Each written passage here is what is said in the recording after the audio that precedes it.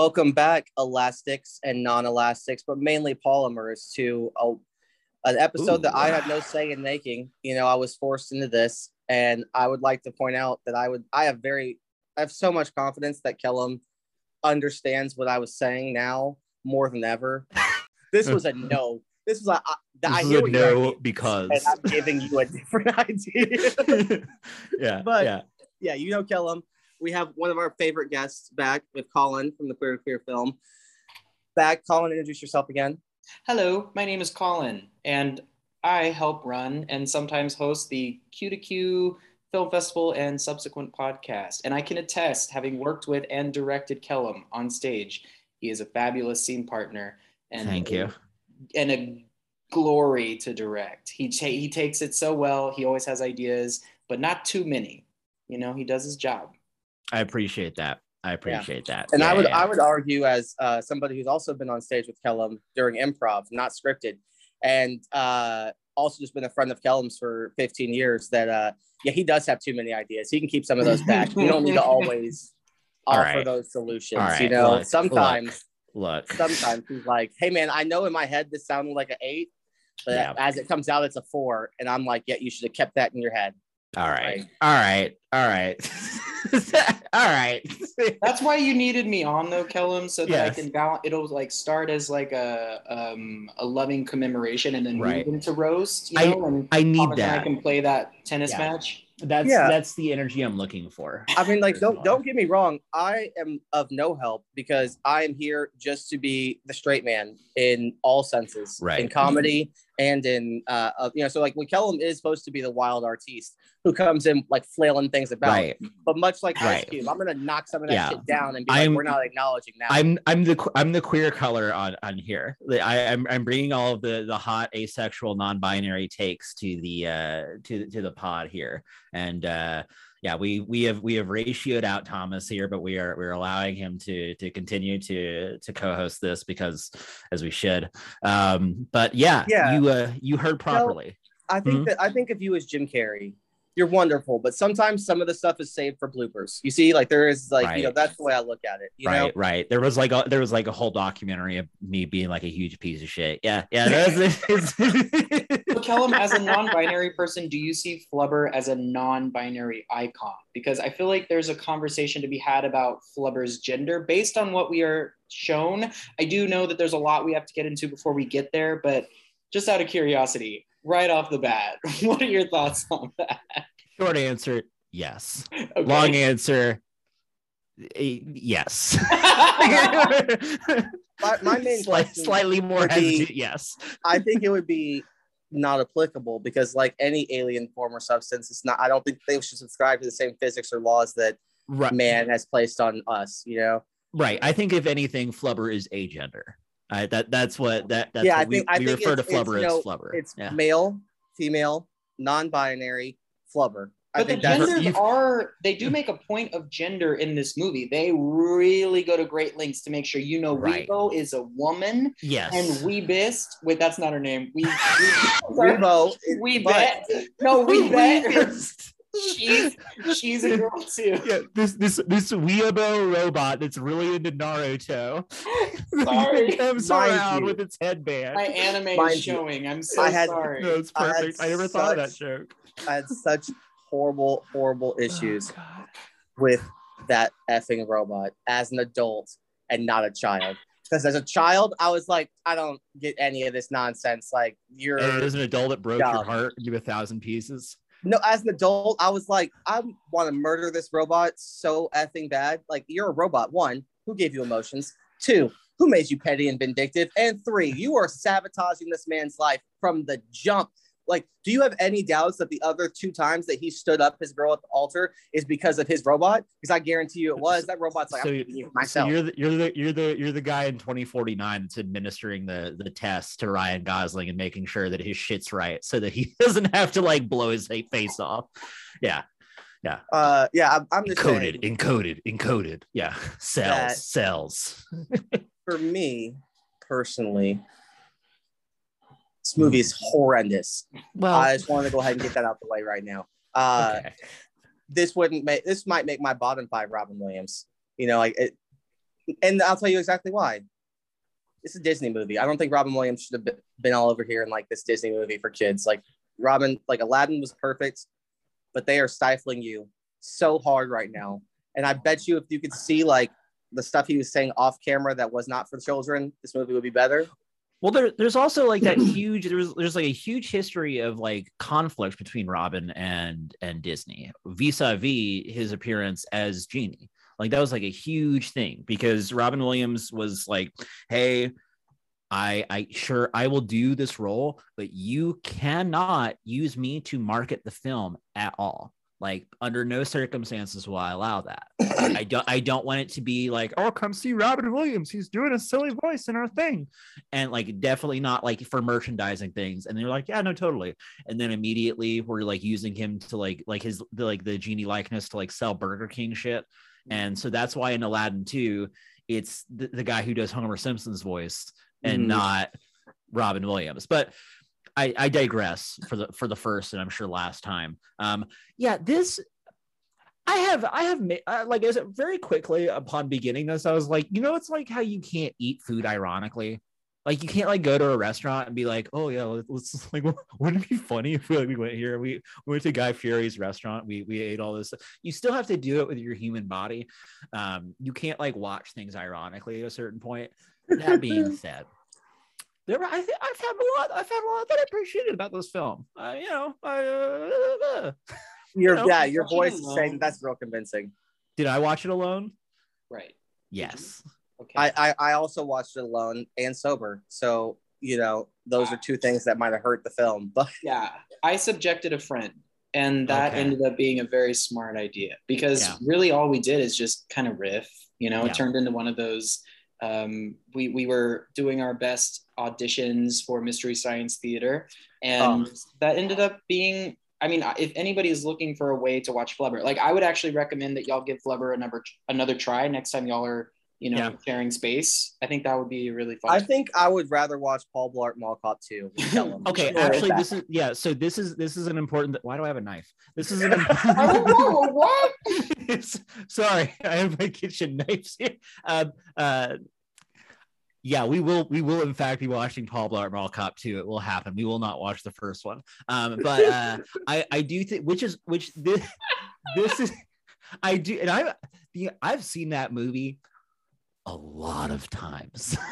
A lot of times. It is a tradition. I'm part of the group of people that watches Paul Blart Mall Cop 2 every Thanksgiving. All 12 of you? Film. Yes. Well, it's like The Room. Is it like The Room situation where it's like, all right, it's time to watch? Kind of. I will say the first time I watched that movie, I laughed out loud several times. And I don't know what that says about me, but it's not good. Ooh.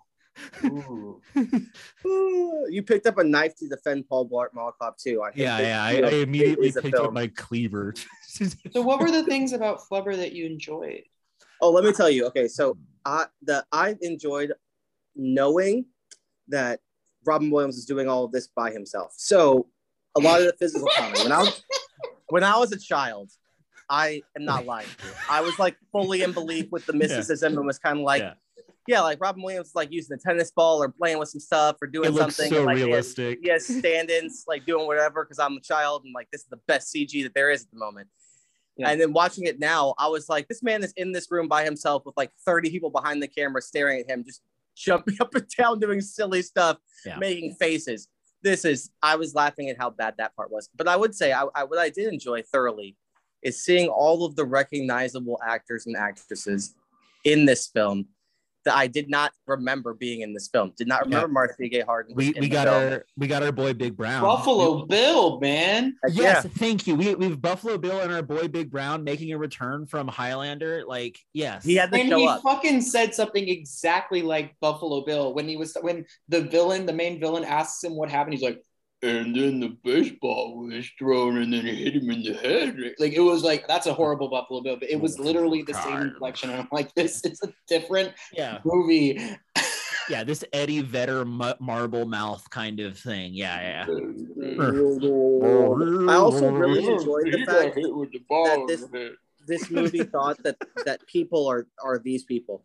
Somebody wrote down that like this is a person. This is what people act like. Like I'm certain that this was made by like robots, not human beings. Can I ask either one of you a thing? How many times would you be at the altar ready for your wedding and your partner not show up for you to like just not have that happen? Because I'm gonna guess once is enough.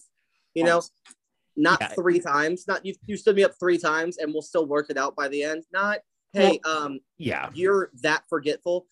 Also another question: if you love somebody as much as you claim and you have a wedding, are you going to forget that your wedding is that day? So I think there's an important caveat here. Robin Williams' character is clearly autistic. Like we all that's very apparent. Was that only apparent to me? Like it was. Seems that no, it comes across. It just doesn't come across in a way that is intelligent about autistic people. No, it's in the same way of like having an asexual person be like a stapler on a desk and like that level of emotional engagement. Yeah, it's like the most like. Yeah, it's not great representation. Sorry if I seem distracted. My partner just came out of the bathroom. He was pretending to be a gay velociraptor. So anyway, back all his time. Song is all his rhyme. I also though would like to point out that this movie is for children, because I have another question for any of the listeners and our guests and our co-host. Are you marrying somebody and not living with them? If you're already at the point of like marriage, like why would y'all not be living together? And therefore your partner, whomever it is, would say, hey, like we're getting married today, and then also be at the house to be like, are you not getting ready? Because or send somebody from the wedding party to go ensure that he is present at the wedding. Things that like every human on earth does. I was curious. You bring up an interesting idea, because as we change the way that we see how our relationships have to look, as we start to break away from the molds that are given to us, that we feel like we have to rip our hearts out, compress, melt, and then put into the grinder again, just because of all of the toxicity of America and the world. But I think that as we do, it's very possible. Like I even was exploring this. I mean, I have every intention to move in, I'm currently living with my fiance, but we are going to continue living together. But I distinctly remember, like, even I think it was yesterday, I was like, you know what, wherever you are, that's where I feel like home is. So it's not like I have to, like, the space maybe is less important to them. Maybe it's just like something that they carry with them wherever they end up. Maybe it doesn't have to do with the face that they actually own together. Does that make sense? That probably doesn't make any sense. That does, but I can think see what you're saying. But what you're implying is that then you're still seeing your partner on a more regular basis outside of work, and like I'm not 100% believing that interaction with them. It's like it doesn't even look like she's been over to your house and like brought things over, or you've brought things to her. Like there's no mixing of the lives, it feels like, because that's not what happens until you get married in a family film, apparently. I mean, it's important, I think, to understand. I think that we're looking for more kind of anything than this film was really like prepared to like really like kids really need to like have a relationship that makes sense, because nothing about their relationship makes a fucking ounce of sense. No. Like it's like cute, like in like a very superficial manner, but like the more you delve into it, it's like, this doesn't make any sense. Like that immediately. So you would assume that these people have been dating for some amount of time if they're getting married. At least several years, 3 times they've been married. I mean, they're an older couple. Like they're in their late 30s, early 40s. Mm-hmm. And so I think that typically couples that get married at that time are together longer. It seems odd, like also that like immediately, like day after, like that evening after he doesn't show up at the church, she is seeing Wilson, or is it Winston, Wesley? Wilson is the volleyball on right in Castaway. She's seeing the volleyball, and they're having like a romantic like dinner, and the volleyball kisses her, and like it's a whole thing. And she's like, "Oh yeah, we'll go to the maybe we'll go out to dinner, and like like we have all of this time to get to know each." I'm like, "Fuck is and then she's like immediately like with Robin Williams, like, "I don't know you. Yeah, you are like." And surprising no one, the guy who is possibly Wilson, some kind of W name adjacent, he's a villain. And I'm like, he looks Let's just like... call him Scooter, because he's Scooter and Happy Gilmore. So let's just call him. And isn't he also in Twin Peaks? Yes. Yes. Which he's really good at, actually. But as everybody, he's a villain face. He has a villain face, but he also has the villain haircut, which the only person in the 90s that was able to sidetrack the villain haircut and have that haircut was Michael Keaton, because Michael Keaton can do whatever he wants and just be relatable. He can be a villain, he can be an anti-hero, and everything in between. And so I think that there were a lot of characters like him. I for some reason it was coming to mind. I was thinking of Dr. Dolittle, the guy who was always... because I loved that movie, the Dr. Dolittle film, when I was younger as well. Are we talking about the Eddie Murphy joint? The Eddie Murphy one. Yes, he had that friend that gets punched at the end, if I recall. He has douchebag hair. Yeah. And then the other guy, I was thinking, the Santa Claus. The Santa Claus has he's not a villain. He's just a nice guy that's with the wife. Yeah. The one where Tim Allen kills Santa Claus. It's a really nice, heartwarming film of murder and betrayal. He immediately murders Santa Claus. Murders Santa, and then proceeds to put some snow up his nose. And then identity theft. But then I was thinking about there's actually more. There's more that is in this film that actually crosses over into all kinds of 90s films. So that the douchebag character who's like trying to get the wife. Let's talk about the wife. She usually has brunette hair. She's usually played by someone adjacent to Sally Field. She's usually like very professional. She's probably ignored by the husband. We've got hijinks upon hijinks upon hijinks. There's so much fucking physical slapstick in this movie. Yes. And also the Home Alone gimmick that was in every movie. It was Home Alone wasn't a gimmick. That was the whole premise of the movie, is he set traps. But then I feel like in so many, there's like little inventions, like the Rube Goldberg devices and stuff. The Casper like conveyor belt thing. Like there's little devices that make things in so many fucking 90s movies. Yeah. This is just kind of like a bad version of a 90s movie, I think. That's a fair point. But also I would like to bring up, because you brought up a great point with the Sally Fields adjacent and everything of those natures. Do you think that they've had sex ever? Even one time? Well, it's Disney, so no.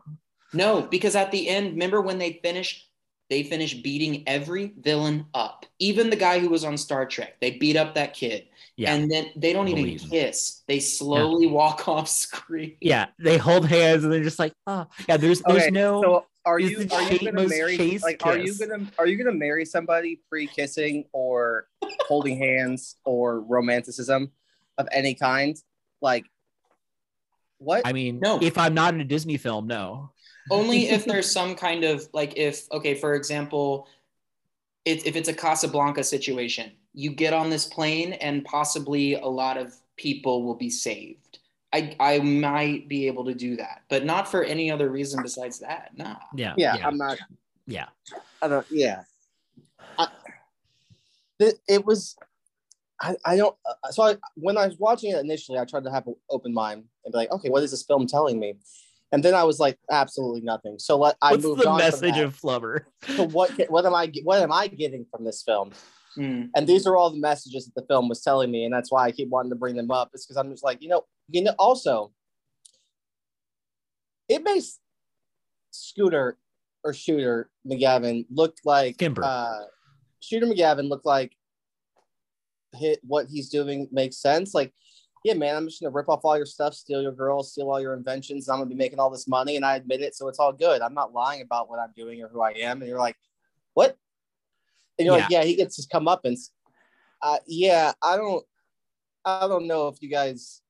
He was still like doing better than Robin Williams was. Right. It's I do like this idea of this Disney personified evil of like, oh, the evil guy is very upfront about like what he's doing. There is no subterfuge at all. He gets there, he's like, hey, I steal all your shit because I don't know, I'm evil, and I'm also here to steal your fiance. I will catch you later. Like, he was open. Like, hey man, when you don't show up for your wedding, I'm gonna let you know I'm stealing your girl. Like, which is why Disney movies now do not work. Yeah. They keep trying to do the surprise. Guess what? The wheel in Wall-E is evil. Guess what? That obviously evil prince in Frozen is evil. Not surprising. And so you don't have any of the theatrical enjoyment that you get. And that was my favorite part of the Disney movies. Ursula, Cruella, Scar, Jafar, they're gone. They're in the live actions, but they're really just diluted. I mean, they don't do the in other words, they don't understand irony anymore. Understanding that when Ariel is giving her voice to the obviously evil sea witch, you're fearful because you're like, oh my God, Ariel, I know what you're doing is so wrong. They don't do that anymore because they think that we're too stupid or something. And they're like, oh, surprise. Like, I want a villain who loves being evil, who's like, no, this is my shit and I make this look good and I'm going to continue to do this. Why are we sexualizing Flubber and robots? And on top of those two things, why is no, it is like it is. I'm telling you, there's like a whole dance sequence, and Flubber's like, "Yeah, I got curves. Check me out." All this stuff. Also, Flubber's making butt shapes with like just walking behind ladies. It's like, "Hey, look at this! How butts sway and move. Look at this." I like how that did not read to me as sexual at all. It's just like, okay, is a Robin Williams literally stretches the Flubber, puts his face all up in it, and starts licking and like, and then pulls his face back off. Which brings me to another point that, like, scientific, like the scientific safety precautions that Robin Williams takes are laughable. At one point, he's wearing a safety suit has leg holes wider than the Grand Canyon, and like he's got like nothing's tucked in. He takes there's a gelatinous sentient ooze that he creates, and his first thing that he does is stretch it out real big and put his face in it. He's wearing like the equivalent of the hot girl in the fantasy game where her entire armor is on her boobs and her butt, and then nothing else is covered because the enemy is gonna have to stab you in one of your breasts. That's the only place. That's the most obvious place to stab. It's the most obvious place. Where else would you stab? I don't know. That sounds dumb. Hey, I'm gay. Don't ask me where else I would stab. Right? Oh Lord, but no, I'm just kidding. Invite me to your threesomes. Anyone out there? I love them. That's real identity affirming though. That I did not pick up that they were trying to sexualize this piece of putty. Okay, but did you get that they were trying to sexualize Weebo? Because let's track Weebo's arc. Yeah. Weebo starts as hopelessly in love with Robin Williams. Yeah, Weebo dies for Robin Williams, and Weebo from the grave tells Robin Williams that she has created a child based on her assumed likeness and Robin Williams's likeness and personality pairings. Yeah. And then says, here you go, it's Weebet. Yeah. We made a baby. We made a baby and you had nothing to do with it. Congratulations. I stole your sperm in your sleep and I made this robo baby. She tries to. Yes. The person I was watching it with was like, she is a hologram coming in to touch this man, and he has no idea that she's going to do this. You know what it reminded me of? It reminded me of the scene in Ghostbusters where Dan Aykroyd gets a blowjay. That's weird scene in the film. Yeah. His ghost blowy. Yeah. The most sideways face shot. Ghost blowjob. Never forget. It's just like, why? For whom? I would like to question Weebo because, just like you say, I would say, who's worse, Weebo or Gone Girl? Like, would you rather have Amazing Amy or Weebo? Because they're both the same level of crazy, but one happens to not be a human. Amazing Amy. The reason why is because Amazing Amy will strip you naked, and in the bathroom, when she's sure you don't have a wire, she'll tell you her game. Weebo at no point is like, hey, Robin Williams, here's the play. I'm so sorry, but this is what I need to feel safe. At least Amy gives Ben Affleck, whose character Nick, she gives him that. Yeah. I mean, that's fair. That's fair. I mean, and she's Rosamund Pike. I mean, I would have, as Nick, would have told Amy with no wires on in the privacy of the bathroom, strip naked, I'm going to murder you the next time you come into this bathroom. Just to let you know Like, I'll just do the crime actually now and then let everybody hate me. That's okay. I'll just murder you. There you go. Well, I mean, their tales all this time again. But I have a weird question now. So, are there any problematic characters from movies that you are attracted to? A lot of them come to mind for me, like like villains or like evil, or not even attracted, like where you're like, this is a really, this is an interesting person, but they're clearly not in Flubber, but in a film we're gonna get to in a second, 100%. You know, but I mean, most villains I find at least somewhat attractive. Mm-hmm. Yes, like in general, it's my thing. You know, be it an Ivan Ooze or real man really knows how to. You are the second person today. The same person that watched Flubber with me was saying that one of their sexual awakenings was fucking Ivan Ooze, and I'm like, I did not know I was sleeping on this. I loved Ivan Ooze. That was one of my formative movies. I didn't know everybody was like Daddy Ivan Ooze. Can we make that a hashtag? Hashtag Daddy Ivan Ooze. Daddy Ooze. Trending. Just Daddy Ooze. I think we get that trending. Daddy Ooze. Yeah. I would like to say Ivan. That most people who are sane in the world would probably have said the White Ranger, Tommy, but that's sure. But he's not a villain. He was a villain when he was the Green Ranger. Yes, right. That was possession. Rita. Yeah. Hey, we all would love to be possessed. Okay, so being possessed. Leads me to my next Rita Repulsa. Absolutely. That whole every Power Rangers villain, like because they're especially the ones in Psycho Gorman, those Power Rangers villains are all super sexy. The thing is every villain, I mean, especially like we grew up in the 90s and early aughts, every villain was queer coded. So I'm already like, yes, absolutely. There's a villain in a movie that because I'm sure y'all both have this experience, at least adjacently. I had a series of VHSs. I mean, we didn't have all the money in the world, so I just had some that I would shuffle and just rewatch over and over. One of those a couple of those were Power Rangers movies, and one of them was like the second one where they had these like discount Yoda people, and one of them, the lead lady who was a villain, was named like Divatos or Divatox, and she was straight up like the hottest drag queen. She was like Michelle Visage, and she was like a Rita, but then Rita at the beach kind of situation. And I was like, this is interesting. I vaguely remember that. Yeah, it was good. Yeah, I another when one. Life was simple, and all you got to do is be queer to be a villain. Yeah. It's better. Better. That's like that was Disney's role. Simpler times. But another one for me was definitely speaking of Ghostbusters was Gozer in Ghostbusters. The flat top, absolutely. Also Sarah Jessica Parker Sanderson's sister. I remember that being that was a sexy witch right there. Yeah. That might be one of the best in terms of top 10 sexy witch moments when she's on it's creepy because when she's singing on the broom. When she's on the broom. We know. we know. Yeah. That's good stuff. It's a big deal. Yeah. Anything else about Flubber? Is there anything we wanted to cover about Flubber?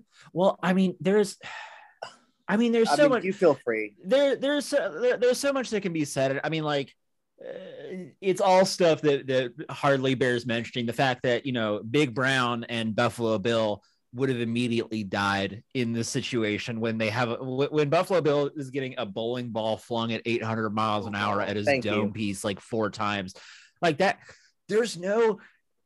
How is it that there were not more bowling ball and anvil related accidents among our age group with the way that Disney was like, oh no, it's fine, you can take like expensive. 8 or 10 of these. Also, I want to ask, how is it that there were no police involved in this film, like arresting Robin Williams? Or neighbors. If I have a neighbor, there's that one kid who breaks every single one of my windows with random experiments or has explosions going off all the time, or like what? It's like this is 90s white suburbia, like where no problems exist. Like what are we doing here? Like also, how is there? Yeah, like which is why Small Soldiers is a fucking art film. Got it right. Yes, Small Soldiers is one of the most underrated films of all time. We need to do that. I will. No. How dare you? How dare you? Hey, 13-year-old Thomas, or however old I was, saw it in the theaters, and he It was covered great. it for me. He covered it for me. I'm No, not watching. It's so fucking good. I would rather watch you- Indian in the Cupboard. When was the last time you watched it? Watch Small Soldiers? Yeah. Dude, like at least 15 years ago.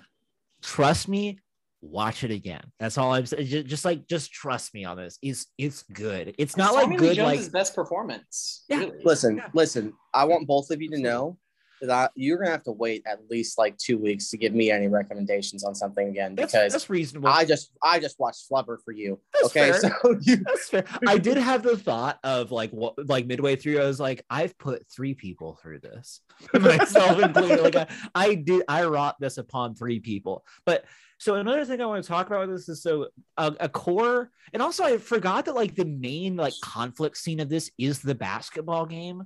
Like that didn't register for me that like that was like the main scene of this film is this fucking basketball game with this goofy shit where they're like, I don't see anything going on here. It seems like a normal game of basketball. But yeah, the core, like one of the main like things of this film is, oh, this college is going to shut down. It doesn't have money. Robin Williams has created artificial intelligence that flies around in a tiny robot. Sell that. Why are we doing this thing with Flubber? You've created artificial intelligence that's seamless, passes any kind of Turing test. Like, what's the problem here? It's Fallen Kingdom. It's Jurassic World Fallen Kingdom, where they've cloned a child. Yeah. And they're trying to sell dinosaurs. Dinosaurs, yeah. Also, Yes. Can we just for a second, I just want to point out, because what school that's not like DeVry University do you foresee as shutting down ever in time? Like, that's not how colleges work. Like, if a college exists where like there's actual colleges, this isn't like hey, this college started 2 years ago. This college, right, this is not a center for massage therapy. This is like this is the thing. So and they're like, oh yeah, like this somebody's shutting down this. What? That's not how education works. I'm sure they're wanting us to worry about this college, and at no point do we worry about the college. And honestly, as it was approaching, I think they're actually, the guy that she's seeing is talking to a Jason. Oh, she's more than a Jason Sallyfield. She's amazing. It's Marcia Gay Harden. She's in Pollock. She's amazing in so many things. She's great in The Mist. I love her. But yeah, it's really weird watching Mrs. Carmody not get like what she wants, because the whole time I'm just like, what you get, bitch? Like, I hate you. Yeah. Like, like she's such a good villain. But she's Marcia, May, Marlene. That's the 4 names movie. She's great in that too. Yes. Oh yes. But she's talking to the guy, and at the corner of their house, and she's like, or he suggests, I'll kiss you if the basketball team wins, or they strike up some kind of deal. Yeah, and like she'll take him out to dinner if his team wins, and if her team wins, and if his team wins, they'll go spend a weekend in the mountains together. Right. Have sex is what we're trying. He'll just say, no one has sex. It's Disney. No one ever has sex. No one's ever had sex. The world without sex, sure. Yeah. But I was thinking in my head, exist. like, there are so many things in the 90s that were just basketball adjacent, or just straight up like basketball. Air Bud, Space Jam, NBA Jam, where you could be the never champion. forget Luck of the Irish, the Disney Channel movie. Oh, that's right. I fucking love that movie, man. Like, that was one of my favorites. Absolutely. You're right. It was a big deal. It was a big deal in the 90s. You know, Michael Jordan existed. That was why basketball was in the 90s, guys. Come on. I think that might have been it. Like, but there is like, there's more, guys. White Man Can't Jump. That's true. Mm-hmm. Which they did at the Oscars. They came back. Hoop Dreams. For a reunion. They did. You know, what was the best part of the Oscars? Because for me, the funniest and best part was the 28th year celebration of Pulp Fiction. Because everybody remembers 28 years is the big anniversary date. Yes. That was the best part. The Pulp Fiction reunion was the best part. I'm sure we're going to talk about Pulp Fiction in just a moment here. Yes. You know, maybe a little bit. But any other thoughts? Because then we should rate this bad boy and get on out of here. I'd like to see a gritty reboot of Flubber. I'm going to call it right now. Let's oh my God. I have a pitch. I have a pitch to you. I want a horror version, but it's the Flubber. And instead of it being a nice, wholesome family movie where everybody is getting slapsticked, it's about the Flubber taking on sentience and going into people's minds and like changing and he starts to change. So think Cronenberg, think The Fly, but it's the Flubber. It's like blob effects and everything is gritty and practical. Yes, and Marsha K. Carden can come back as the main character. Why the fuck? I think. Yeah. Oh my god. I think that I would prefer it to be like The Thing. Let's have Paul Verhoeven do it because he did RoboCop and Starship Troopers and stuff like that. Love him. That would be wonderful. Let's make it super gay. Go ahead and do that too. I'm a much bigger fan of Collin's idea than mine. My original was like kind of like a horror take where the inventor definitely falls in love and carries on a relationship with the Flubber. But I like this angle. Hold on, but if you do that, then like Weibo would end up being the murder bot that goes around killing everybody because that's her doctor or her inventor and not Flubber's. Like that's a. There's so many angles. There's so many angles to this dangle. Like it's. I'm thinking. I think if we we're gonna get rid of every character in this film in this reboot except the main two. Yeah, we don't have to get rid of Marcia. Marcia can stay, but everybody else is just like the main two. We're getting rid of everybody else. Yeah. There's no more, but we can make them brother and sister. There's no need to have that romance nonsense. We'll make it a dark, terrifying movie. Yeah. And no basketball. No basketball. There will definitely be a scene where there is a basketball game and everyone immediately gets flubbed. Yes. What I'd like though is I want it to be set up. Since it's a new movie, it has to have a twist. I want everybody to think this whole movie that Flubber is the thing killing everybody. Wait, the twist is Flubber's killing people. No, it's got to be Weibo. It is a Weibo. It's like it's like Friday the 13th. Everybody thinks it's Flubber and it's Weibo. Okay, this is perfect. This is good. Okay, this is good. We need to get a spec script going immediately. Okay, this copyright Unqualified Observers. TM. I don't know if Marsha will take my call or my DM because I did go to my sister's graduation and she was the person who was the commencement address. She did the commencement address. Yeah, so like maybe that has some clout. I mean, I saw you. Yeah, like hey, I saw you really not smart in a theater, and your son is gay and I'm gay. Yeah, she'll be like, "Oh, Collin from the commencement speech." Yes, I remember. I remember you. You were sitting in 13F. Yes. Yeah. I was wondering when I hear from you. Oh. Yeah. No, this is something. There's some meat to this bone. Something is definitely the word for it. Yeah. What would y'all rate this film? Remember, Collin, we started a new thing that Kellum decided we were doing last week because we did Highlander 2. There's a film rating and there is a movie rating. The film rating is on actual like quality of filmmaking, script, writing, directing, all of those things. And then the movie is like pure entertainment and fun, not quality. I think to be fair, that was mostly because we were reviewing Highlander 2, The Quickening, and that needs to be done for that film. But yes. This film has the same rating in my opinion, but I would like to know what y'all think first. I have a 1 pile of goo for film. It's a 1. Yeah. It doesn't really achieve anything. It doesn't say anything. It's just a pile. It is Flubber. In a weird way, it's thematically Flubber. It's just an amorphous nothingness. Nothing is defined. The physics aren't defined. The rules aren't defined. It's undefined. It's goo. And then for a film, for a movie, I will give it a 2.5 pending the way you watch it. If you watch it with a person you can riff on movies with and you got some gummy worms or popcorn or whatever, that's a pretty good time. Yeah. That tracks.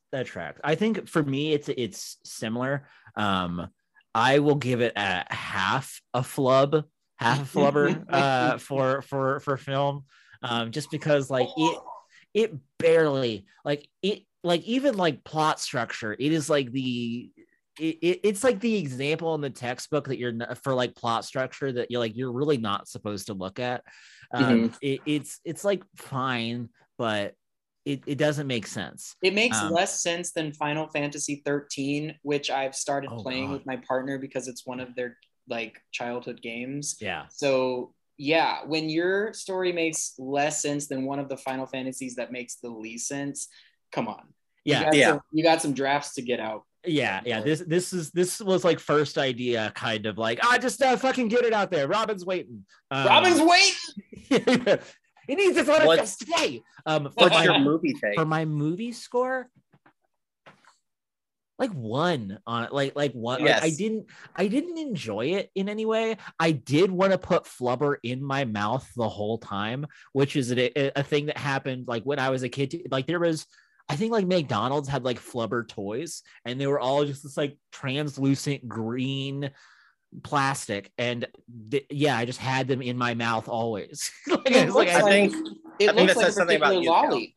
Yeah, there's a shade of green with the goo. There's a lollipop. It looks identical to. It's Kellum, there's apple. There's a Flubber lollipop right behind you that you could get all up in your mouth. You know, yeah, just all up in there. Yeah, but for me, I would say, as far as a movie and a film, I'm going to give it a 2. I would absolutely rather watch Beyond the Black Rainbow than Flubber again. Hey, we're getting there.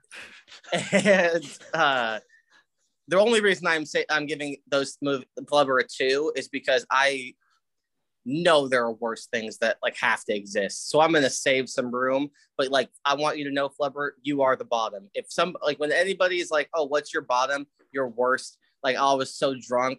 I thought that they were like a 6'3" Adonis, and it turned out they were a 3'4" donkey. And you're like, yeah, okay.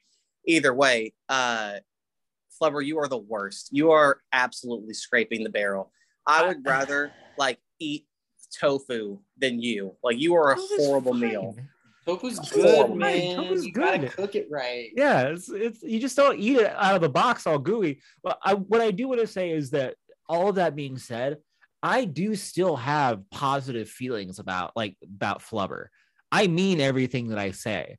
I still I appreciate Flubber in a way, mostly because it's like tied to a lot of like toy nostalgia. Like I remember there being like a Weibo toy, and like me being confused that it didn't fly. Had that. Yeah, it was fucking great, right? Yeah, it was the best part of that film. See, and I think that I just remember like watching it because my partner was like, "Why are you watching this film?" And I said, "Oh, because Kellum and Collin are making me." And they go, "Oh, like, did you like it when you were a kid?" And I go, "No." I just like, wow, Leslie just be like, it "What sucked when I was a kid?" Like, what do you mean? Like, I will say that Weibo is the real main character. I think that we've addressed some things that are pretty confusing about Weibo. I would say if you made it through this podcast and you have not seen Flubber, go watch Mrs. Doubtfire or The Birdcage or any other. Go watch RV with Robin Williams instead of this movie, because it has to be better. It has to be better. It's not true. Well, Mrs. Doubtfire, it's interesting that you bring that up. That's the last thing I have to say about this situation, is that it's what you give Robin Williams when you give him nothing. Like Mrs. Doubtfire is the platform through which you go, here is your stage, person of talents. This is like giving the opposite of that, where you just put him in a dark room and he's doing the same things, but it has nowhere to go. Absolutely nowhere. So, no, Robin Williams is not what's wrong with this film. It's just, it has no narrative structure or vision. Yeah. Which is, the point of a film. But speaking of films and having points, I don't know if I would use the term great, but legend, a movie star, recently retired from the industry. I'm talking about Bruce Willis. Not if you thought of the other person, knock it off with your brain. That's not happening. So Bruce Willis is an actor, and he's been in some films. One or two. So I thought we should just talk about some of our, favorite Bruce Willis films. Now, I will point out that, my partner in crime here, Kellum, does not like ranking things. They feel that's very archaic.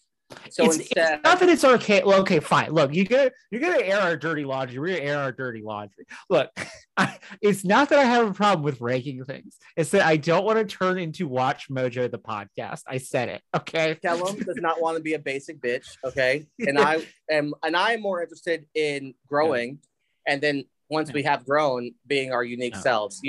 I love ranking of kings. I'm like trying to infiltrate the system to break it up from within, and Kellum's like, fuck the system. But Kellum does bring up an interesting, I think, truth about film. And that's why the Oscars has always been, it's been for a lot of reasons, pretty shit, which is when you quantify film, it doesn't really work. Because I was making this list, I'm like, there are terrific movies that I just didn't put. And it's not like, and even when I was ordering them, I'm like, it's not that Fifth Element isn't as good. It just, I'm like putting it here for X amount of reasons. Like I think that film did exactly, like Luc Besson achieved what he wanted to achieve, which was totally different than what the Die Hard director was trying to, you know what I mean? Like, it's just exactly. Yeah. And so with that being said, and Kellum's, complaints, we will do a just general discussion about our favorite Bruce Willis. But I will say that you must reserve and state that you have a definitive number one. Okay, you gotta have at least one. Yeah, I mean, I will just to echo what Collin said. Like, it's like why I like, oh, what's your favorite album? What's your favorite band? What's your favorite? Like, I hate those questions because there's no way to answer it. Like, yes, there is. You literally think about that, and then you pick one. I realized that I said that, and I immediately could answer a lot of those questions. Like, it varies. Like, it varies based upon like mood, time of year. Nobody in this earth has ever. Maybe, okay, I take that back because there are a lot of idiots. But I, when saying those things, never assumed that is a concrete answer that can never change. Okay. Like, you could literally be like, hey, man, you know how I said last week that I really loved, X, Y, and Z? I still love those things. But I'm really bumping more on, K, W, and Y right now. So, it's like, oh, okay. Controversial. So also, Thomas, you've transformed into a realm of shadows that is like covering most of the background Bruce Willis, other than his eye. So it's like, wonderful. He's in his very like sexy pose, just looking through the shroud, like. You looks like you've been turning into a Cthulhu like kind of dark elder god this whole time. I didn't want you guys to point that out. I wanted people to know that I was actually a human being for once. Like, geez, I'm new to the show. I don't know what I should point out. No, everything. I find it quite you to all the audio listeners, which is literally anybody that's not the three of us right now. Yep. You missed Kellum threatening with the knife and me devolving into a fucking satanic demon from Jupiter. Well, it's like when Thomas's partner Leslie will come by and like he's got Christopher Lambert from Highlander behind him, and I'll just see an arm come out of Christopher Lambert's body and go around Thomas, and I have a heart attack for a moment because we use backdrops, and so I can't see what's going on. Yeah, there's a lot of visual gags for this audio format. That's just how it is, and y'all just gotta get used to it. Just know that if we ever did a Patreon, you probably still wouldn't get access to the video, but maybe there's hope, maybe we get a Patreon. When think big. Okay, so that being said, yes, we are going to talk about some of our favorite Bruce Squilly movies, some films. So I will let the guests start off. Collin, where would you like to start? So I'll do my number 5. Oh wait, you know what? You don't have to rank them. You don't have to give yourself the. You can or you cannot. The freedom is yours. Okay, well I will just go as I did rank them as per the assignment, so I will just stick with the assignment. I'll say that my number 5 is The Fifth Element, which I'm not trying to be cute. It literally was in my top 5, and I'm like, I think this is the one I like the least if I had to choose. I don't hate that because I love The Fifth Element. Great. I know for a fact Kellum also loves The Fifth Element. The Fifth Element is on my list. Yes. Oh, is it? Nice. So Kellum and I both, partook in some things once upon a time, and we were like, "What should we do with our time?" Wait. Well, we should just watch The Fifth Element. I don't remember this. It was you, me, and 2 friends and a friend's girlfriend at the time at their apartment. We made brownies. It was delicious. Ooh. And we watched The Fifth Element, and then when that was finished, we watched The Fifth Element a second time because we were just like, what was good? That movie. Do you want to just hit play again on let's do that. That happened?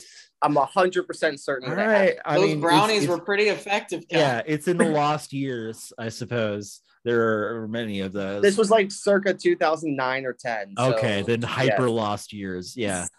Yeah. Geez. But yeah, I never forget because Fifth Element captured the wonder as a child, as a teenager, as an adult. It's bananas in the best way possible. Yeah, it's good. I like it. It's got practical effects. It's got a bleach blonde Bruce Willis. It's got everything. I'm a fan. It's got Mila Jovovich wearing toilet paper. I don't know what her outfit is, but she's so hot, and I love Lilu. I think that's a fabulous character. It's the only time that kind of, there's this perfect creature, and she's also a beautiful woman, and she's also kind of like a baby, and she's also kind of an action star. It's the only time that all of those factors have really worked for me, because I think that they first of all set it up really well, and then they give her interesting things to do, which I think is not always the case for a Mila Jovovich action film, which is unfortunate, because I do think she trains really hard, works really hard, and always gives it her all in an action role. I like watching The Fifth Element, even though I've only watched it a few times. It's certainly the one on this list that I've watched the least, that it doesn't feel like a factory-made science fiction. It feels like everything is like part of a unique dream of a vision, and it's not, okay, so, Star Wars happened, so the fans of sci-fi expect this. It's kind of just Luc Besson, I don't think, really thinks about that. And he can go too far, I think, like with Jupiter Ascending and kind of Valerian. Yeah.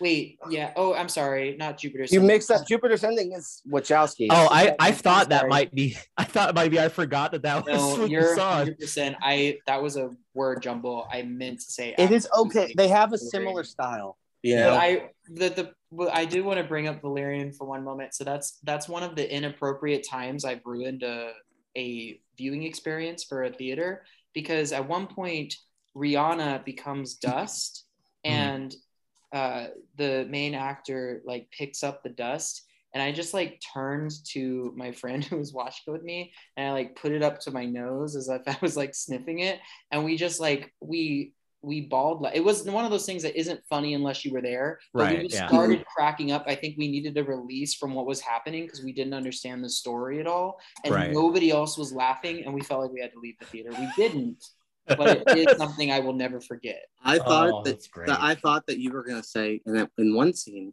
Rihanna turns into dust, and then Eddie Redmayne walks over and picks it up, and I yelled in the theater real loud, "Shine bright like a diamond!" And then I wish I did that. Yeah. So Fifth Element, I think it's great. I think it holds up, and I think even its weird parts, like the opera stuff, I think it holds. It's got great editing. I think the editing is something that Chris Tucker is out of this world in a great way. The casting is fantastic in this. Gary Oldman, Chris Tucker, Chris Tucker. Like it's very good. I mean, I remember I had an experience this a few years ago. I was there was somebody that I was living with, and I was like, "Hey, we should watch Fifth Element."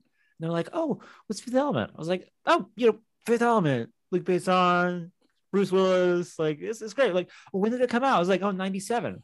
They're like, "Oh, that was when I was born." And then my skull fell out of my ears, and I died. I actually was listening to something earlier, and they were talking about how it's really sad, because about 30 is when it happens that you'll start talking to people about stuff, and you'll say something, and people look at you like they've never heard of what you said, because they haven't. And now they were like, yeah, because you'll be talking like a 20-year-old, and you'll be like, "Oh, when did that happen?" "I don't know, like 10 years ago." "Dude, that was half my life ago. What are you, fucking ancient demon?" 10 years old. And you're like, "Oh, wow." And then I thought, and they started listing names, because they were talking about Looney Tunes and things, and they started listing names from like back in the day that people don't know, and they go, "Yeah, hey, why don't you go ask a child who Robert Mugabe is? Or why don't you go ask a child who Idi Amin is? Or Pol Pot, or anything." We're teetering towards Andy Rooney territory of kids these days. I apparently love that feeling, because I'm marrying somebody who's 22. So I would want it every day of my life, all the time. Yeah, I mean, Thomas is also robbing the cradle here. I mean, my partner's 23, so I got you beat, Collin. Collin is dating babies. My partner is 23, okay, not 22. But you're 33. So it's 32. How dare thee add a year onto my life? Right, my apologies. But I would like to say that no shame. It's just funny that like people are like, "Oh, I didn't watch the news back then because I was 7." You're like, yeah. Sorry, I wasn't engaged in the political foray. I was in diapers. All right. But yeah, no, anything else about Fifth Element before we move on? No, I fucking love this film. I will talk about it briefly when things I enjoyed about it the most when it comes up. Comes back around. Well, then let's go to you, Kel. What's your movie you want to talk about first? My number 5 is Sin City. Just because from a purely aesthetic standpoint, like God, like this, like it just does, like, I mean, it is captured like a noir graphic novel in such a way that at the time, I mean, and there were so many like instances after this where people were like, we'll just do it like kind of like they did Sin City kind of thing, where they but they didn't do it well. The same, right?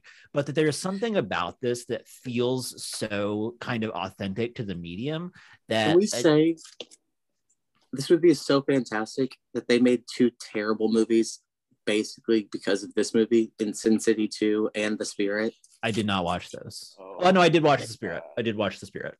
But those were both Frank Miller comics, and they're like, oh, let's just finish out the other Sin City, stories we didn't get to, and let's do it The Spirit. And casting was great in Sin City. You've got Elijah Wood in one of my favorite roles Elijah Wood has ever done, just a creepy cannibal. He plays himself. He plays Elijah Wood. That was all found footage. And he actually, I was like, oh, this is what Frodo would look like if he played Gollum. it's something, but yeah, I mean, it's just like, dude, in terms of vibe.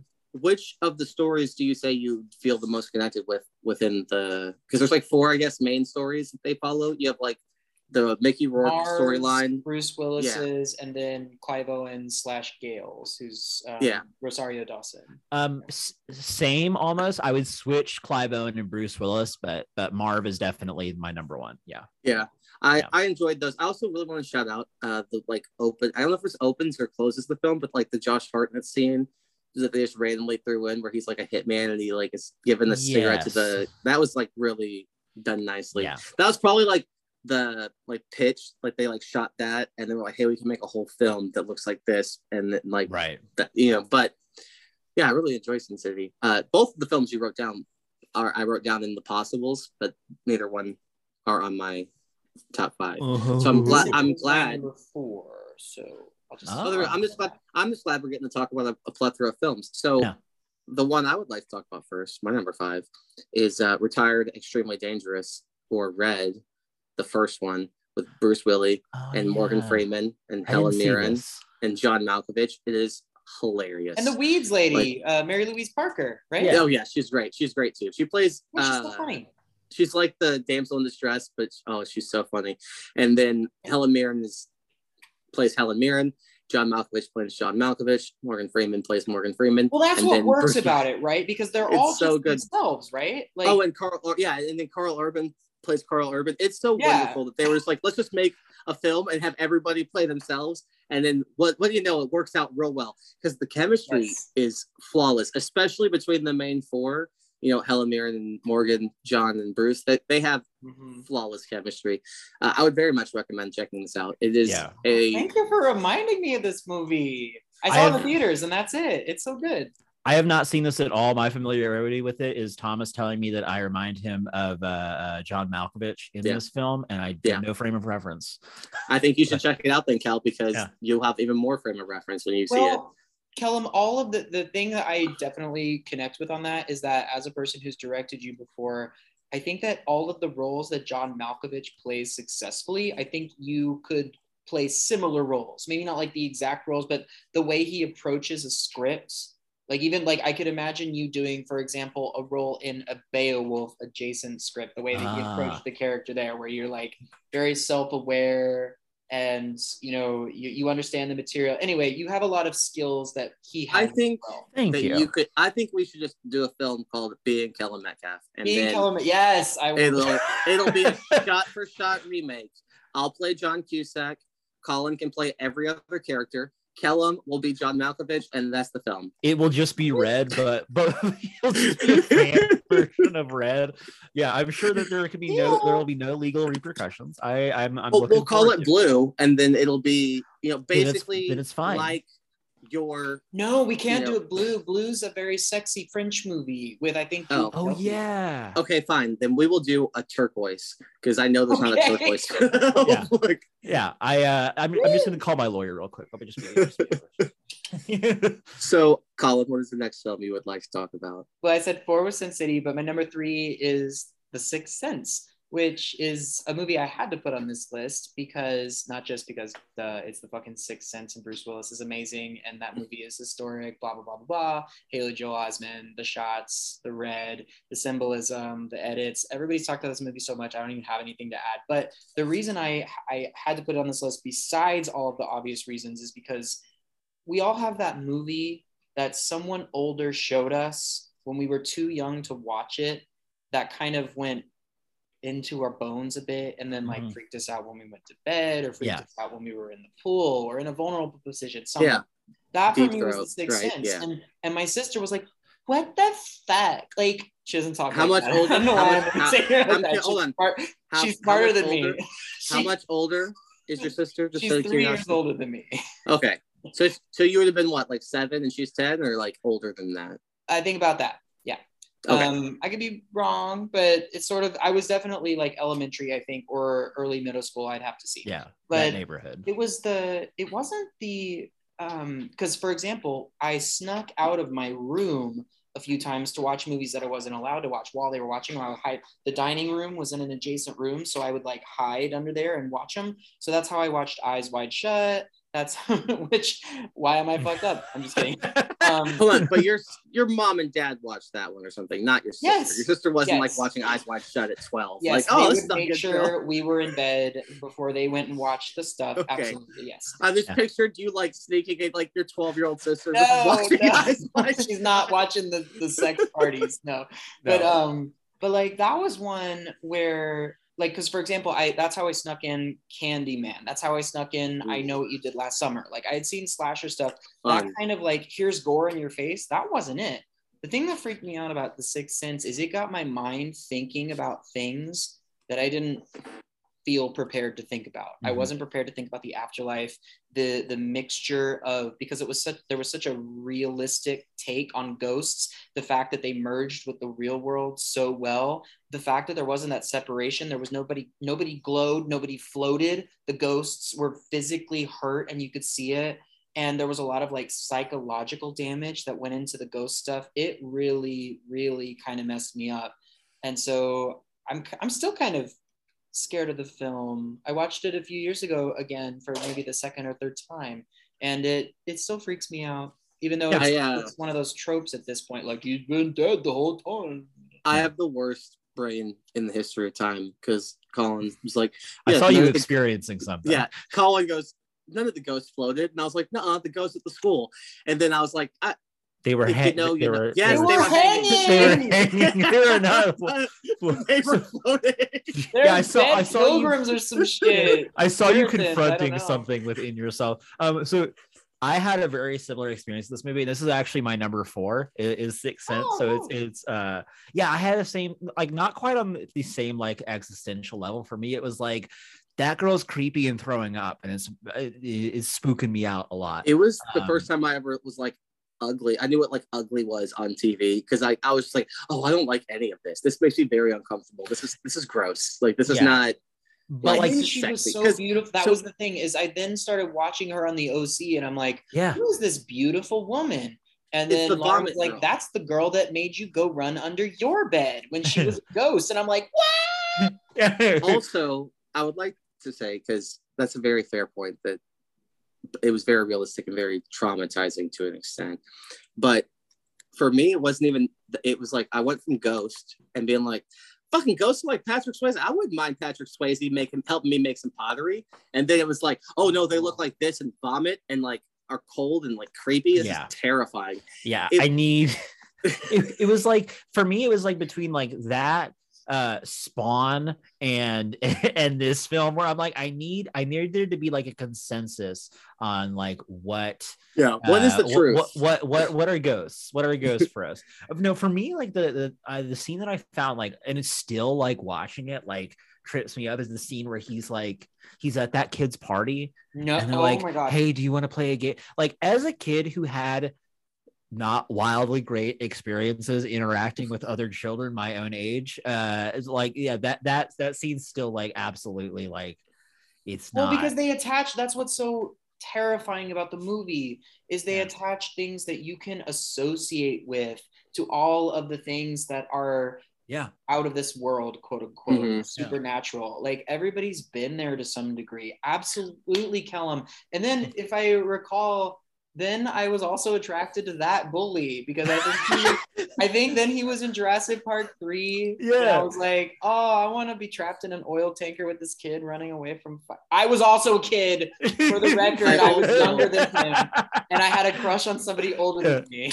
Yeah, it's fine. We've got someone checking the dates. We'll let you know when they get back to us. But yeah, I mean, it's also like, this was before, like, it was like, oh, an M. Night Shyamalan film, like, there's going to be a twist. Like, there wasn't any of that associated with it. So it was like, for me, this feels like the most authentic of his films, not really because of anything he's doing, but because of the fact that there was not a cultural, like, right. But when did it get ruined?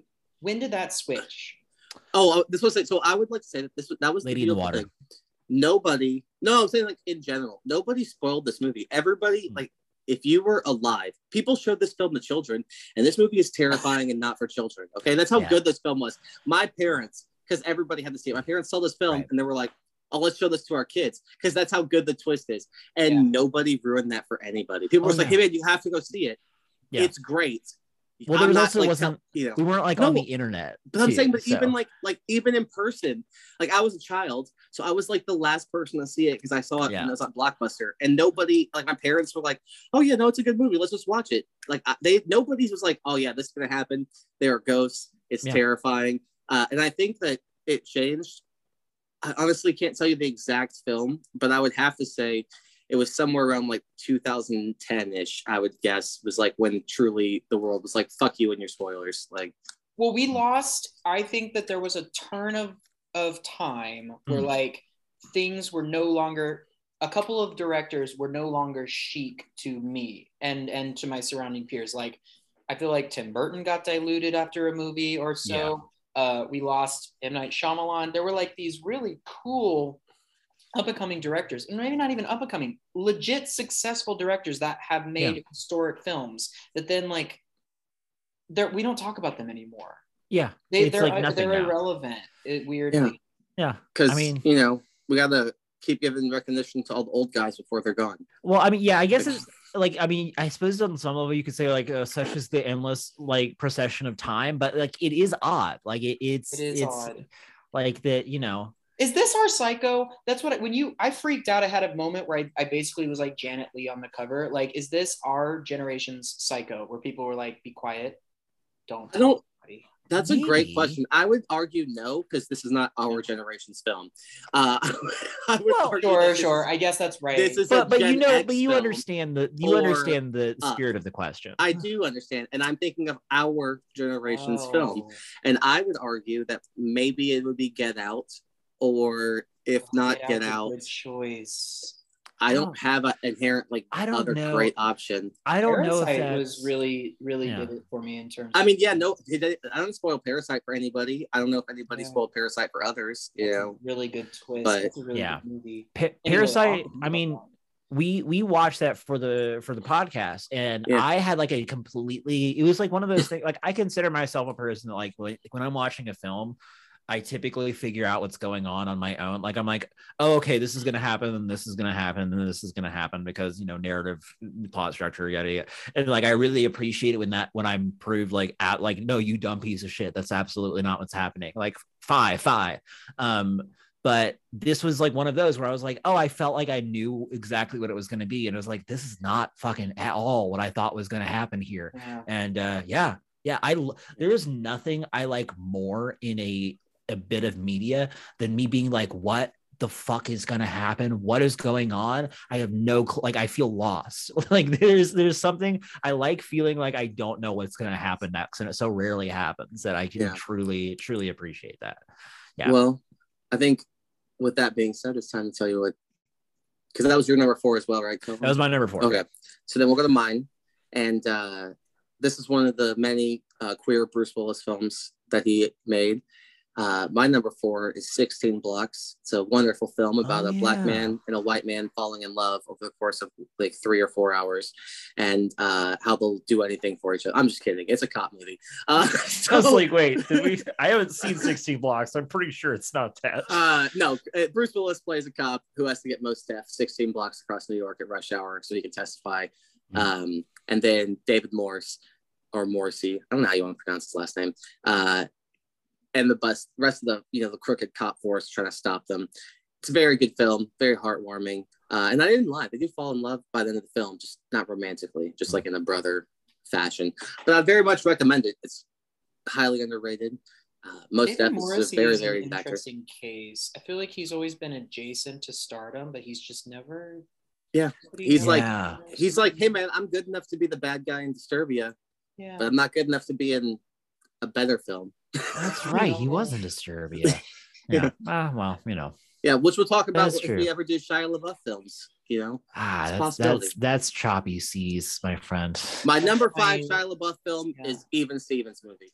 That's the movie that developed. I have certain kink associations with particular actors, and I have one for Shia, and it started in that movie, but it's such a worse version of a terrific movie. I don't even know what the point of watching it is, really. It's to let you know that, so what you do is you watch Disturbia, and then you tell your parents, hey, I watched Disturbia, and they go, what's it about? And then you say it, and they go, oh, why don't you just watch Rear Window? Yeah. And then you go, what's Rear Window? And they go, oh, it's a better movie. Here, let me show you. It is like the never the twain shall meet. Like it is, is wild. Oh, but it's still better than Gus Van Sant's Psycho remake. Let's just be clear. I'd much rather watch Disturbia over that. But I do even though that is the worst, it's so bad. I had the urge to defend Gus Van Sant because today's been because I had to recover from Flubber. And so one of the things I suggested that my friend and I watch was To Die For, and it's just a perfect movie. And I don't know what happened with Psycho, but Gus Van Sant, we should watch some movies by him. My own. Okay. Good Will Hunting slaps. It's a really good one. Yeah. But speaking of slaps, Collin, what is your third Bruce Willis film? My third one, well, that was Sixth Sense, but my second one is Unbreakable. And I don't really have a whole lot to say about the film. I just remember being taken in by its tone. I feel like it's very tonally perfect. And it was a comic book movie that when I kind of watched it in 2009 or 10. It was right when I had just gone to college for the first time, and I was trying to develop my cinematic brain, right? I was really getting in, how we're all about that artistic masturbation in our early, college days when we're artists. Yeah. And so I was like, oh my God, this is a comic book movie, but there's no tropes. Nobody wears a costume. There's no cliche scene where the villain drops the girlfriend off of the bridge. A lot of the things that I was done with, because I felt like movie people didn't know what else to do with comic book movies at that point. They gave me something new, and they also were very meta. One of my favorite villains, definitely my favorite villain in an M. Night Shyamalan film, is Mr. Glass. And he, his association and his appreciation of comics and the way that he is kind of a reverse Batman, even though it's a physical thing that happened. He's the thing that made him weak is the thing that made him villainous. And I was really kind of, and his obsession with how he could manipulate. And I was really intrigued mostly by that character. And no, I have not seen the new movie. I refused to see it. I heard it was bad and I was scared. Oh, I enjoyed it. It's not good, but it's enjoyable as hell. If you enjoy Unbreakable and Split, I think it is a very good way to close up the trilogy. Yeah. But it is not the level of Unbreakable, so don't think it will be. I don't want you to think it's that level, but it's not a bad film. It's just not Unbreakable quality. Okay. Unbreakable was also my number 2, but let's get to Kellum. Just real quick on Unbreakable. I appreciate it as a film, in that, for many of the of the reasons that young Collin appreciated it. I like the fact that it's kind of it's like superhero realism.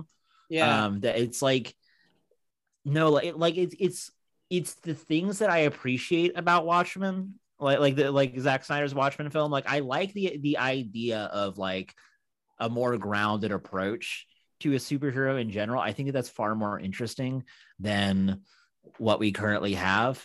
I think that there's a lot more in terms of really authentic storytelling that you can do with that. Yeah, Not you that, ruined the new Spider-Man for me. I listened to your episode and I was like, oh wait, I guess I was wrong.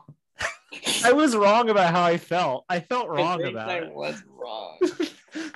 No, it is, everyone is entitled to their feelings about anything, and we No, then Kellum, I started looking at the things he brought up, and now I'm like, I don't even want to rewatch this. I started to think about the scenes that I got excited about. I know we're not talking about fucking Spider-Man, but no, like we are now. The like reveal scenes. Yeah. I'm like, what if I hadn't seen that in a theater where everybody is enjoying this? Yeah, just a weird, awkward scene. So here's a fun fact that Kellum and I also pointed out. But yeah, like, why don't you go ahead and watch Spider-Man at home when it comes out, and watch the parts where the big reveals, where like the two people show up. Kellum, we already did Spider-Man. We already spoiled the shit. I don't care if we're spoiling on this episode. We watched Spider-Man in the comfort of a home, and it was like our friend Peyton being like, they paused for that long because they're waiting for people. They're waiting for the clap. Yeah, people are applauding. Yeah, and it's like, but yeah, Unbreakable is great. I do love it. Another great twist. Another great twist at the end. Yeah, did not watch Split or Glass. Like I said, they're both Split. In my opinion, I actually kind of like Split a little bit less than Glass, but that's just personal. Yeah. But movies that I do like, Pulp Fiction. We can go ahead and talk about that one. I'm sure Collin's like, that's my number one, you bastard. That's my number one. I figured we would talk about Die Hard. I love Die Hard a lot. And I just feel like because I'm such a new addition to the Die Hard fandom, these other movies just have a stronger place in my heart. That's why lists are so hard. But yeah, Pulp Fiction is great. I actually watched it for the first time in segments because I was on a road trip. And so it was great. I like had these, as it's broken up into chapters. And so I watched a little bit in the privacy of because my parents were driving at this time. I think we were going to see different colleges. And I watched like segment 1, bathroom break, pause for a little bit, segment 2. And so I have this episodic, I'll never forget my association with that movie. And then it became the thing that I would show people. Like when I had friends over that I wanted to show them like a really good film that I thought they hadn't seen, Pulp Fiction was my go-to. And then I proceeded to pretend that I could ape its style with a stupid short film that I made called Short Stack, where I actually had like one of my hot girlfriends who Kellum knows, and I'll name her after we ended the recording. I actually had her like straight up do the twist. It was that like I was that much of a fucking obsessor about this shit. Yeah. Man, this is my number 2, by the way.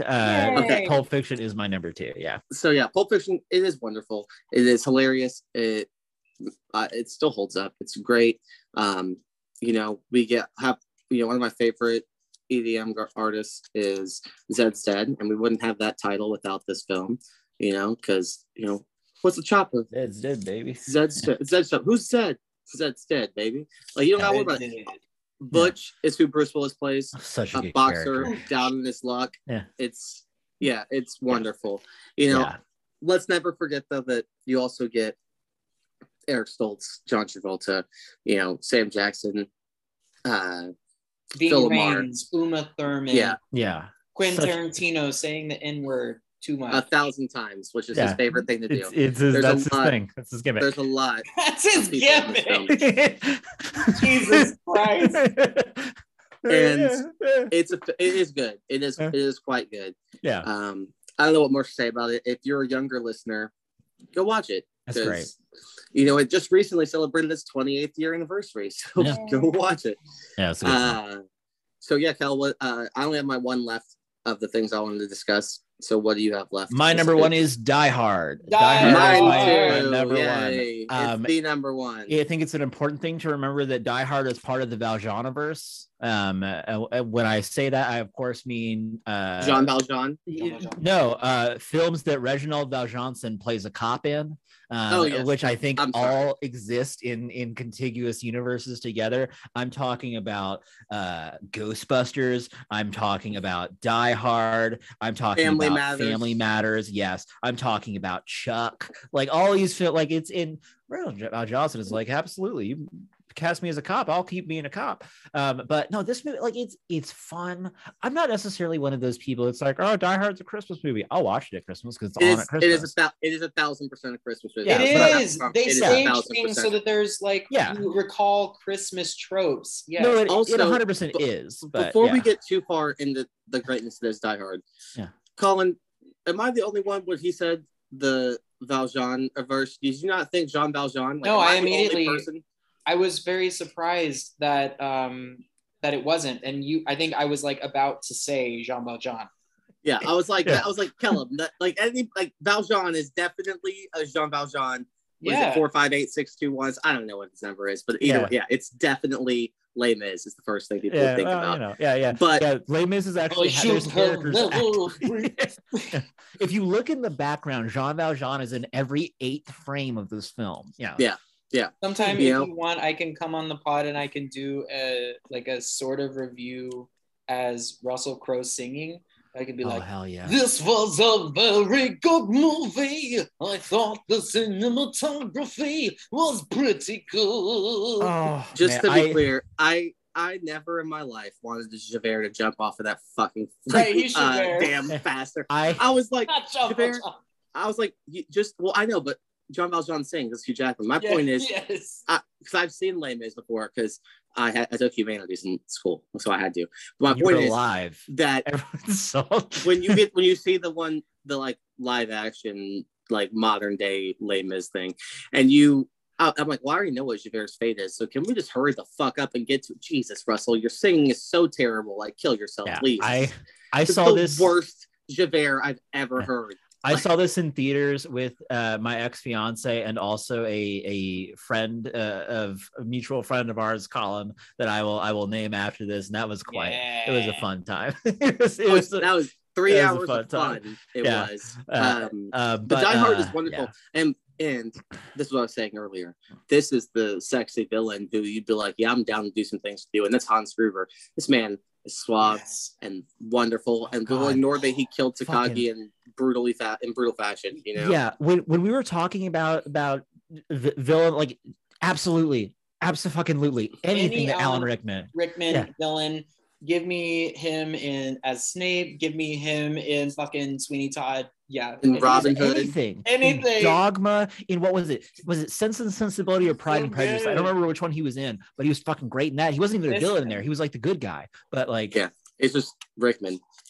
Full on Rickman. R.I.P. Rickman should have been a Bond villain. They should have given that. That would have been amazing. That would have been a really wonderful thing. But yeah, Die Hard's great. Go watch it. Very high recommends. Yeah. You guys did cover a lot of the other recommendations. Yeah, do we have any honorable mentions? But I do want to shout out a couple. The main 3 that you didn't mention that I want people to go watch. Please go watch Lucky Number 11. The movie is amazing. Also, Bruce Willis and Morgan Freeman, Ben Kingsley, Josh Hartnett. It's Lucy Liu. It's a terrific film. Check it out. Also, go see Looper if you have not. It's Ryan Johnson actually making a good film and not a bad film. That's Joseph Gordon-Levitt, by the way. And last but not least, go watch The Whole 9 Yards. If you want just a silly comedy with Amanda Peet, Matthew Perry, that's Chandler from Friends, Bruce Willis, and I'm blanking. Cynthia, what is her last name? Cynthia Nixon? No, it might not even be Cynthia. Maybe that's her character's name. I'm trying to remember who plays the blonde in that. I feel terrible. Amanda, you guys, you said Amanda Rosanna Arquette, Natasha Hemstridge from Species. Yes, that's who it is. Very fun. Being Rames, and Matthew Michael Perry Clark Duncan. Michael Clark Duncan. Yes, Matthew Perry. Michael Clark Duncan. He was on Friends with Bruce Willis.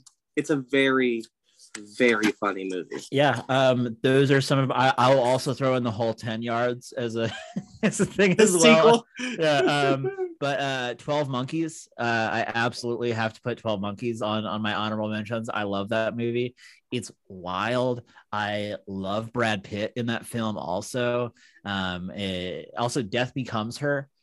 Oh, Great film. Oh yeah. Like absolutely, like just also Cop Out. You were a Cop Out. Don't you dare him about and Cop Tracy Out. Morgan. Get out of here. Get out of here. Okay, but there is Okay, a bad Bruce Willis movie Oh, that I really yes. love. Surrogates. I do Oh. love Surrogates. I Yeah. like how we all have different ones. My favorite bad Bruce Willis film is definitely Armageddon. Oh, No, yeah. Harry. It's fucking good. Harry, no. But there's a whole People generation take of their people money. that would tell you that's not a bad film. Like Yeah. the just older than us, they would be like, "That's a good movie." And I would also follow up with, I bet you think Con Air and The Rock and all these other films are great. And they'd be like, they are fucking great. Is your favorite movie Fight Club? Do you still have a poster up on your wall? I like Con Air and The Rock. I think. Yes. No, Callum. I just said I like Armageddon. There's a difference between liking a film and thinking it's like an actual fucking masterpiece of a film. You know, like Highlander 2: The Quickening. Yeah. Yes. You know, clearly like Highlander 2. So, I think that covers mostly of all the things Bruce Willis related. Also see Die Hard with a Vengeance if you need to. But that's also watch the seasons of Moonlighting before they get together, because it's boring after that, but he's really good when there's like the tension between him and Sybil Shepherd. Yeah. Sybil Shepherd. Thank you. Yeah. Remember when people used to be named Sybil? Anyway. Good movie. That's how you know when you're old. When you're like, oh yeah, that used to be a name that like didn't sound foreign. I had a friend named Frank. They can't be named Sybil anymore because of the movie. Yeah. People won't name their kids Sybil anymore.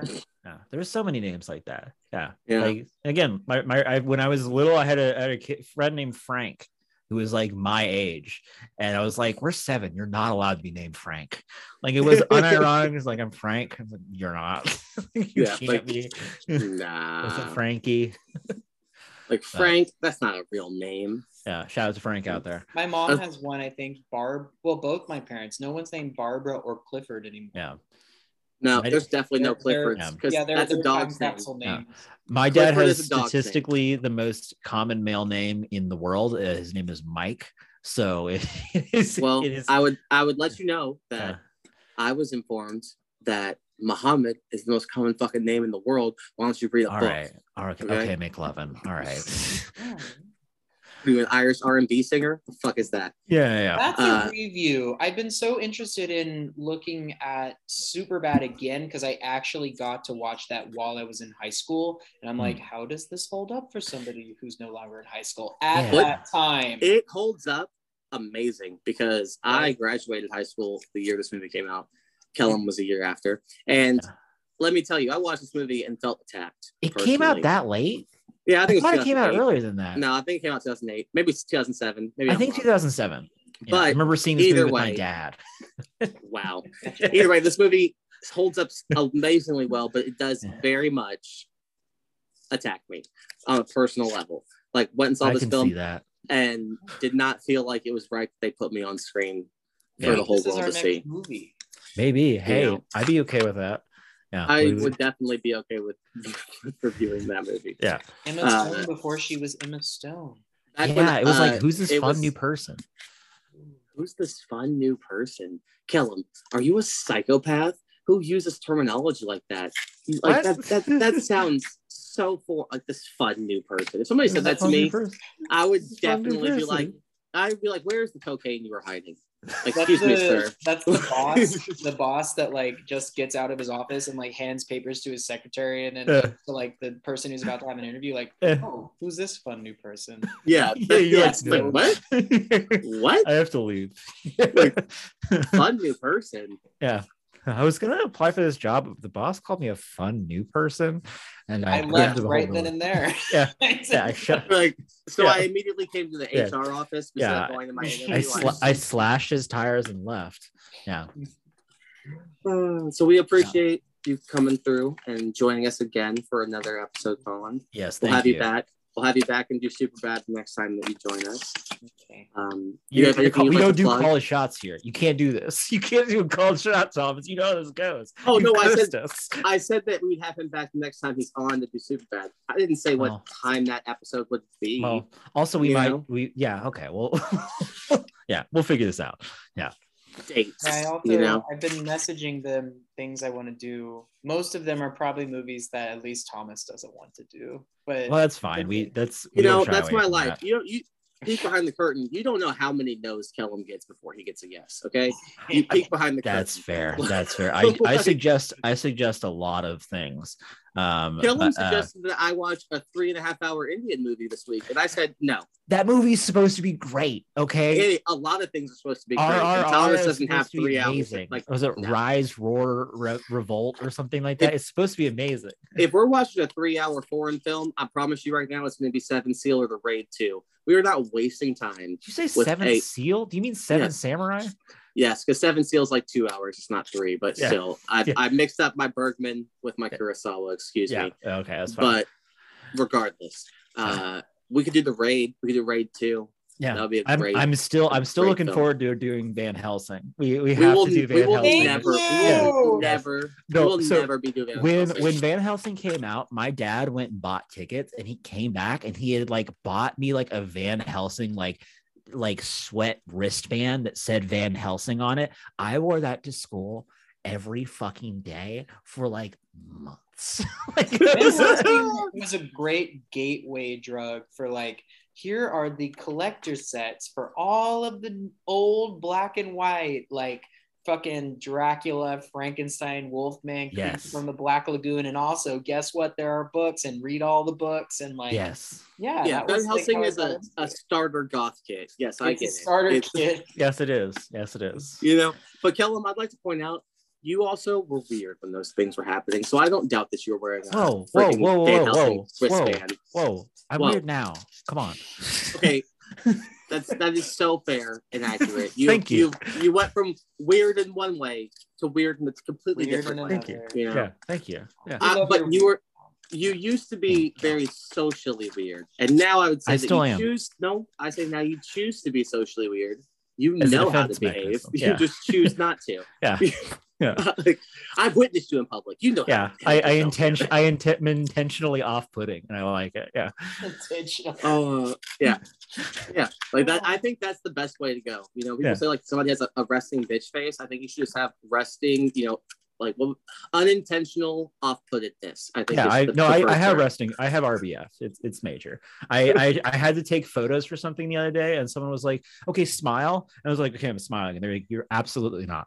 There's no muscle on your face moves." And I'm like, because for me, if I'm aware of my smile muscles, I think I'm smiling. So I'm like, okay. And they're like, you can't, it's not a thing. You can't do that. No, it's not a smile. It's fine. It just means I won't have wrinkles when I get older. It's fine. I'm okay with it. Except for the fact that you will. Yeah. Well, you might not. You don't have the sun like we do, so you might not. Right. As you can see I always notice when we're recording these, and when I'm on my Zoom calls with my therapist, how liquid paper white my skin is always. Especially you can't tell because of the beautiful Christina Hendricks behind me, but it is the same shade as my wall behind me, and we don't have the sun up here. We get 80 days of sun a year. Well, speaking of I don't know where this existed. I don't know if we should call it out, but the fact that Kellum's background. I have super sexy Bruce Willis as my background, but Kellum has out, baby. Yeah.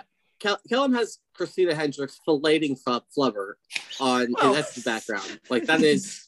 Yeah, there's definitely some mouth play happening. I was like, what do you want to describe it as? You want to lessen that down? That's literally what it is. I mean, that's an interpretation of what's happening there, and it will not be for Christina Hendricks to look good doing it though. Absolutely, it's still I mean, leave it to her to do anything looking good. You know? Yeah. Pretty much. But also, if you would like to get roped in, Collin, with us, Kellum has forced me to commit to an entire Highlander series review. Yeah, we began this. We have gone through Highlander 1 and Highlander 2, which is by far, it was like, oh, this is the worst film of all time. That movie's fucking amazing.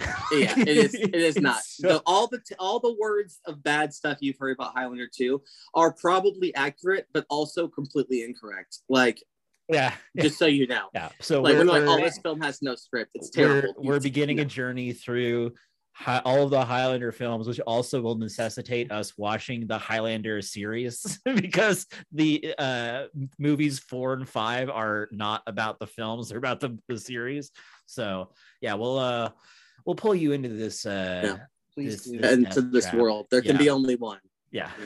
Beam me into it. And then I assume we're also going to do Outlander, anything Lander, anything. Like yes. Yeah. Absolutely. We will do our flag means death cast as well. Like that is absolutely a thing that's going to happen. Yeah. And then if we're doing all of those things, if we have to do that, like if either one of you force me through any more Flubbers, I will make both of you review a sport film. Do not test me. Okay. I will make you watch a film about sports, and it will not be Moneyball. I accept this as well. I will, like as I was watching this and I was like, I've done a bad thing. Like I want to watch Air Bud right now, or I do love Space Jam. We could do Space Jam. Like no, Space Jam is unwatchable. It would be neither one. I would make you watch something so wholesome and fun that you would be like, why am I watching this? No, not Rudy, not Remember the Titans. Nothing else I've seen in like U.S. history class. It would be, I would make you watch something like Any Given Sunday. Okay. Or, something of that nature. 30 for 30 movie. Yeah. Oh yeah, absolutely. Oh yeah, a 30 for 30 is absolutely on the table in that scenario. Okay. All right. Well, we're belaboring the point, but let's wrap this up. Yeah. So, Collin, let's jump into your plugs. Anything you wanna pimp yourself out for? Oh, thank you. Just the one. So hopefully you'll listen to the Queer to Queer cast, and you can find us at queertoqueerfest.com. That's where we have film festival things coming up. We're gonna have the two lovely people here on for some film selection, yes, reviews and stuff. That's all coming up probably by the time this releases, maybe like 2 months, because our film festival is actually July 2nd. And so if you are interested in queer cinema, definitely check us out. And then you can follow us on Instagram at queer_to_queer. And so thank you once again for having me on. I really appreciate it. It's always fun. Absolutely. Always an extreme pleasure to have you on, as always. Yes, and you can find me at Cool Gollum on every bit of social media that you can think of, other than the TikTok. As per usual, you can find Thomas at Stimpy is King on Twitter. Check out his other podcast, Stimson Ain't Easy. You want to hear more top 5 lists and talks about sports. Whenever, left fieldsman last was that the last episode? And guess what? So if we did left field last time, what was your guess be on this week's topic? Is it gonna be? It's gonna be right field, right? Wrong. It's center field. Oh, I don't know anything about right in the middle. About this. We don't jump across that way. That's not how life works. This is far too straight for me. You don't eat one end of the ice cream sandwich and then go to the other end of the ice cream sandwich. You have to work your way down. All right. But yeah, go over there. It's a good wholesome family time over there. And I don't know if it's wholesome. I don't want to lie to you. It's not very wholesome. It isn't that. So. It definitely isn't that. There's a lot of fuzzing. There's a lot of stuff getting fuzzed out there. But yeah, you can please reach out to us at ObserveCast at Twitter. If you want to find us over at Instagram, we are at Unqualified Observers on Instagram. You can also email us at unqualifiedobservers@gmail.com. Reach out to us. Tell us, how you feel about the podcast. We always love to hear any proof that anybody is listening to this podcast is like the sweetest nectar to me. So I'm always a big fan of that. If there's anything that you're like, hey, I think you folks would enjoy, watching and talking about this film, pass it on over. We'll take a look at it. We are always open to suggestions. Oh, also, fun fact. Don't know if you know this or not, but apparently you can send voice messages through Anchor to the podcast you listen to. So if you wanted to download the Anchor app and then send us a voice message to our podcast, you can do that. I will absolutely not play it on air, but I will listen to it and then answer the subsequent questions that you send in. Let's say this. Try and get on air. See how you can goose yes, it. If you put something that's so good, I gotta add it. I will do that for you. Yeah. Let's see if you can get on. If you can get also, on the air. If you want, we did open our own call-in line, so you can call in personally and leave messages. If you want, the phone number is 867-5309. Any area code, just type in your area code, 867-5309. No, you're doxing somebody. You can't do that. Do you got it? You're doxing a human being right now. Don't do this. Don't do this. You got that number off the wall? Okay. Don't do this. Where's my pen to click? We have to edit this out. No. You're doxing somebody. Kellum, I'm literally doxing nobody because nobody has that phone number, because that is the phone number from the song Jenny by Tommy Tuton. I knew somebody who had that phone number once upon a time. That is a real thing. That is a made-up story. That person did not have that number. It's okay. Anyways, but regardless, all right, everyone, again, it's been wonderful. Thank you again to our guest, Collin. It's been a great time as usual. And on that note, I'm Kellum. And I'm Thomas. And we don't know anything.